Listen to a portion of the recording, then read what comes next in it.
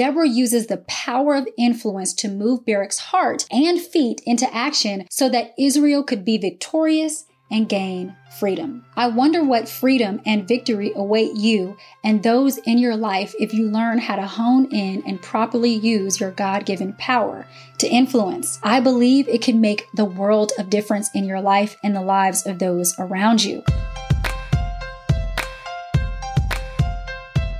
Hello, beloved, and welcome to Beloved Women with me, Christina Patterson, where we help women to learn, love, and live God's Word. If you're new here, please be sure to subscribe for new videos each week. And for those of you returning, welcome back. For Beloved Bible studies, study guides, daily devotions, and unlimited ad-free videos to grow your faith, download the Beloved Women app today. Today's video is part of our Crazy or Called Bible study series, where we are learning what happens when God calls ordinary people to extraordinary purpose. Find the link to the entire series below and get your Crazy or Called Bible study guide at thebelovedboutique.com or on Amazon. With billions of users on social media every day, scrolling, watching, and double tapping, our need to be recognized and validated by others has never been more apparent.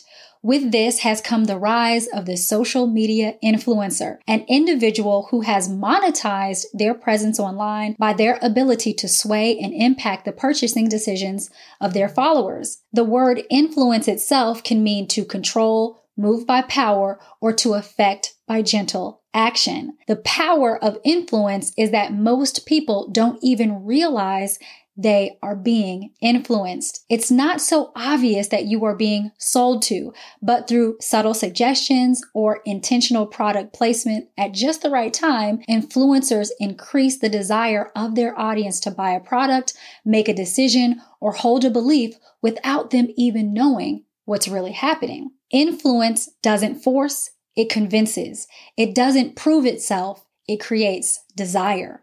While some strive for authority to gain power, many more are realizing the power of influence. Where authority affects behavior, influence affects one's beliefs. That's the power of influence. And the truth is, we all have it. Even more, we get to choose how we will use the influence that has been given to us, not just to answer God's call on our lives alone, but to help others fulfill God's purposes. When we look at the life of Deborah, we see a woman called to influence and who teaches us how to wisely use our influence for the glory of God as we answer His call on our lives. During the time of Deborah, she was a judge in Israel, and the Israelites had been in bondage to the Canaanites for over 20 years. As they cried out to the Lord for help, the Lord heard their cries and told a man named Barak to go up against Jabin's army. Jabin was the king of Canaan who harshly oppressed the Israelites. God had already told Barak that he would be victorious in this battle to acquire the freedom of his people. But Barak did not go as the Lord instructed. So Deborah summoned him and asked, "Has not the Lord, the God of Israel, commanded you? Go, gather your men at Mount Tabor, taking 10,000 from the people of Naphtali and the people of Zebulun. And I will draw out Sisera, the general of Jabin's army, to meet you by the river of Kishon with his chariots and his troops, and I will give him into your hand." Barak said to her, "If you will go with me, I will go. But if you will not go with me, I will not go." Now she said, "I will surely go with you. Nevertheless, the road on which you are going will not lead to your glory, for the Lord will sell Sisera into the hand of a woman." What we know from Deborah's words to Barak is that they were both aware of God's promise to give Israel victory against their enemies, but their responses to this promise were different. Barak decided not to do anything. Deborah, on the other hand, was ready to act. Now, why were their responses so different to the same promise of God? For one, Deborah believed in God and took him at his word. Barak, on the other hand, believed more in Deborah and her relationship with God than his own, which is why he tells Deborah that he will not go to battle without her. Deborah could have said, "You are a no good man. I am going to go to battle myself." But Deborah was wise enough to know her role. She knew that she was not the one that God called to go to battle. Barak was. She was not a warrior. She was a prophetess. For Deborah to try to take over Barak's position, even though he wasn't doing it himself, would not have led to victory. Barak's inaction and Deborah's misguided action could have led to even more years of servitude for the Israelites. Now, Deborah does say in response to Barak that if she goes to battle, victory will be given to a woman. It's natural to think that she's talking about herself, but she is really prophesying about how Jabin will be killed, which, if you read ahead in the text, is at the hand of another woman named Jael. Another option Deborah had when Barak refused to go to battle was she could have made Barak feel bad and emasculated him by saying she would not go with him and he needed to just man up. But Deborah was wise enough to know that tearing someone down and pointing out their weaknesses or telling them to figure it out on their own does not help them to get better. It actually does the opposite. Had Deborah refused to go to make a point, and then Barak really didn't go either, an entire nation of people would still be in jeopardy of prolonged captivity. So instead of taking matters into her own hands or refusing to go with Barak at all, Deborah uses the power of influence to move Barak's heart and feet into action so that Israel could be victorious and gain freedom. I wonder what freedom and victory await you and those in your life if you learn how to hone in and properly use your God-given power to influence. I wonder what relational challenges you could avoid if you chose to stop controlling and start using godly influence. I believe it can make the world of difference in your life and the lives of those around you. We are all called to influence. And so we might wonder, how do we operate in and administer godly influence? As we look at Deborah, we learn 3 important characteristics of someone who uses their influence to answer God's call on their life and who helps others to do the same. As we are called to influence, we have to realize that our influence should be motivated by God's word and not people's opinion. From the text, we learn that Deborah was judging Israel at a time when they had been disobedient to God. Much of the book of Judges is this cyclical story of the Israelites following God, disobeying God, facing the consequences of their disobedience, and then repeating the process over and over again. During Deborah's time as judge over Israel, the Israelites were in captivity because they had strayed away from God's truth. Yet every day, people would come to Deborah to settle disputes and for her to give judgments to the people. She was trusted because of the wise counsel and righteous judgment she provided. I love the fact that Deborah, in a time where people had strayed away from God's truth, stayed true to his truth. She didn't just tell people what they wanted to hear to use her influence to get what she wanted. Instead, she used her influence to establish God's truth among the Israelites. Often, people think that in order to have influence, you must tell people what they want to hear to get them to like you. But a true godly influence stays true to God's word, despite public opinion, because it is the truth of God that helps people. Notice how people came to Deborah and trusted her, although she rightly judged based on God's truth and not just on what people wanted to hear. It's not people liking us that changes souls, but the word of God.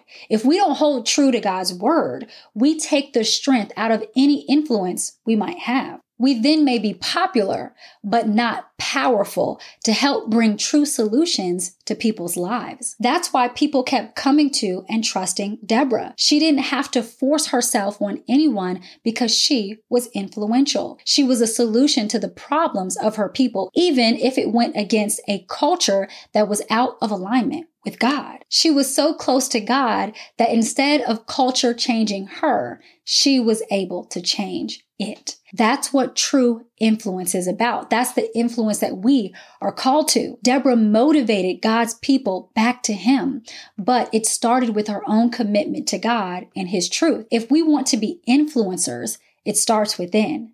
Godly influential power starts in our hearts way before it overflows to impact others. So how do we do this? We influence from the inside out. We remain faithful to God's love and truth by reading and studying His Word, praying and fellowshipping with other believers. We do all this to strengthen ourselves up to look like Christ, who is drawing all men unto Himself, and not to look like the world. Looking like the world is not influential. Why would anyone be impacted by someone who is doing exactly what they can do by themselves? This is why Jesus calls us to be light in a dark world. So following God will make you stand out in culture. But if we want to be influential, we are supposed to stand out. Our godliness should make the world look on and wonder, what does she have that I want? This is the influence we are called to.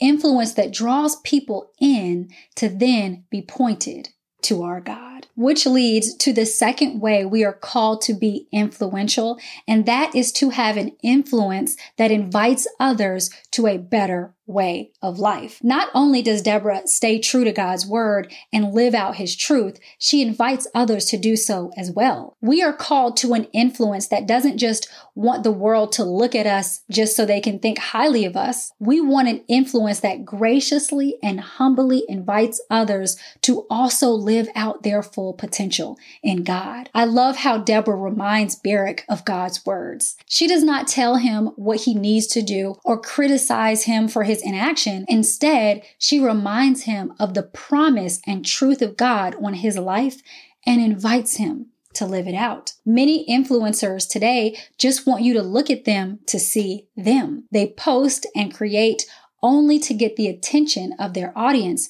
but it stops there. But for the Christian who is called to a life of influence for God, our influence isn't just for ourselves. It's not just so we can feel good as people notice us. We don't need all that because we're already secure in Christ. And it's this security that then gives us the freedom to live for Him without worrying what the world thinks. And our influence then is used to build up the kingdom of God by pulling out the potential of others. It's easy to look at other people's lives and see how they are messing up. It's easy to see someone else's blind spots and call out their shortcomings. It's easy to compare what we're doing right to what everyone else is doing wrong. But what benefit is that to the kingdom of God? If we only point out others' weaknesses and not their strengths and potential, we do way more harm than good. We are called to an influence that can see the good in people and call it out. Well, you might be thinking, I just got to tell it like it is. If you're wrong, you're wrong. But we have to realize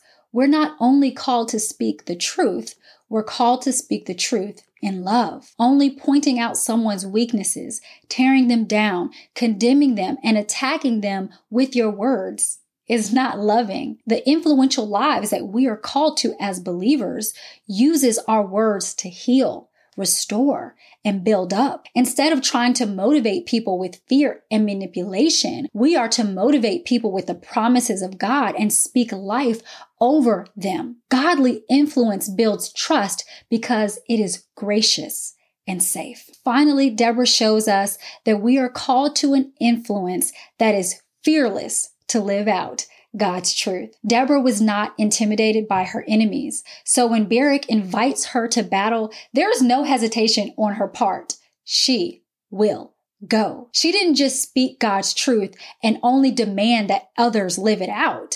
She lived it out herself. This is the mark of someone truly walking out their call to influence. Deborah was influenced by God first to live out what she influenced others to do because she truly believed in God and she was not fearful of man. I saw a story the other day of a social media influencer who posted an image on her Instagram account with a picture of her using an Android phone. She was promoting the phone and most likely had been paid by the maker of the phone to share it on her social media account to influence others to buy it. There was just one problem. In the small metadata about the post, there was text that read, "Posted from my iPhone."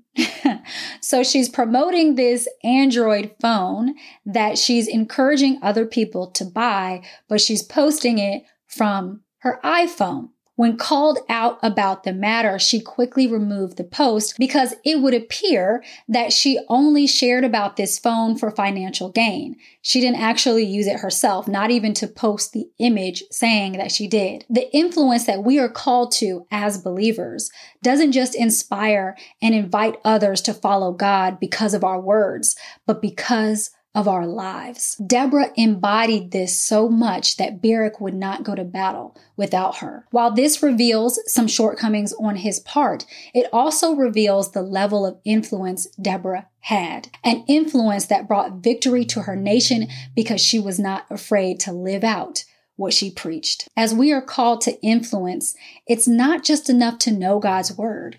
We must boldly live it out, not intimidated by the world, not hesitant by our flesh, but fearlessly ready to take God at his word with our lives. This is the type of life that we are called to as believers, that inspires, motivates, and influences others for the good and glory of God. So it is time to be motivated by God's word, not by what's popular. It's time to call out the promises of God and potential in others to invite them to a better way of life. It's time to fearlessly step out in faith and do what it is God is calling us to do because the world is watching. It's time for the Deborahs of our generation to rise up because we have an opportunity to overtake a desperately dying and dark world with the light of Christ through the power of our God-given influence. Stay tuned for a sneak peek at next week's video brought to you by our beloved women members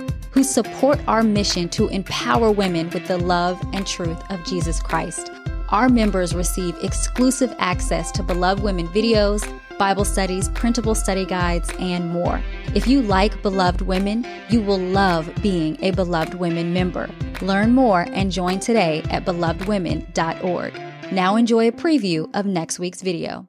Fear is like a virus. It's hard to get rid of. Just when you think it's gone, it comes back with a vengeance. Just as Peter overcame the fear of getting out of the boat, fear strikes again. This is oftentimes when many people quit. They say, see, I knew I shouldn't have gotten out of that boat. I knew I shouldn't have tried. And they talk themselves out of walking in God's purpose. They believe those obstacles mean that they're headed in the wrong direction and start to become distracted.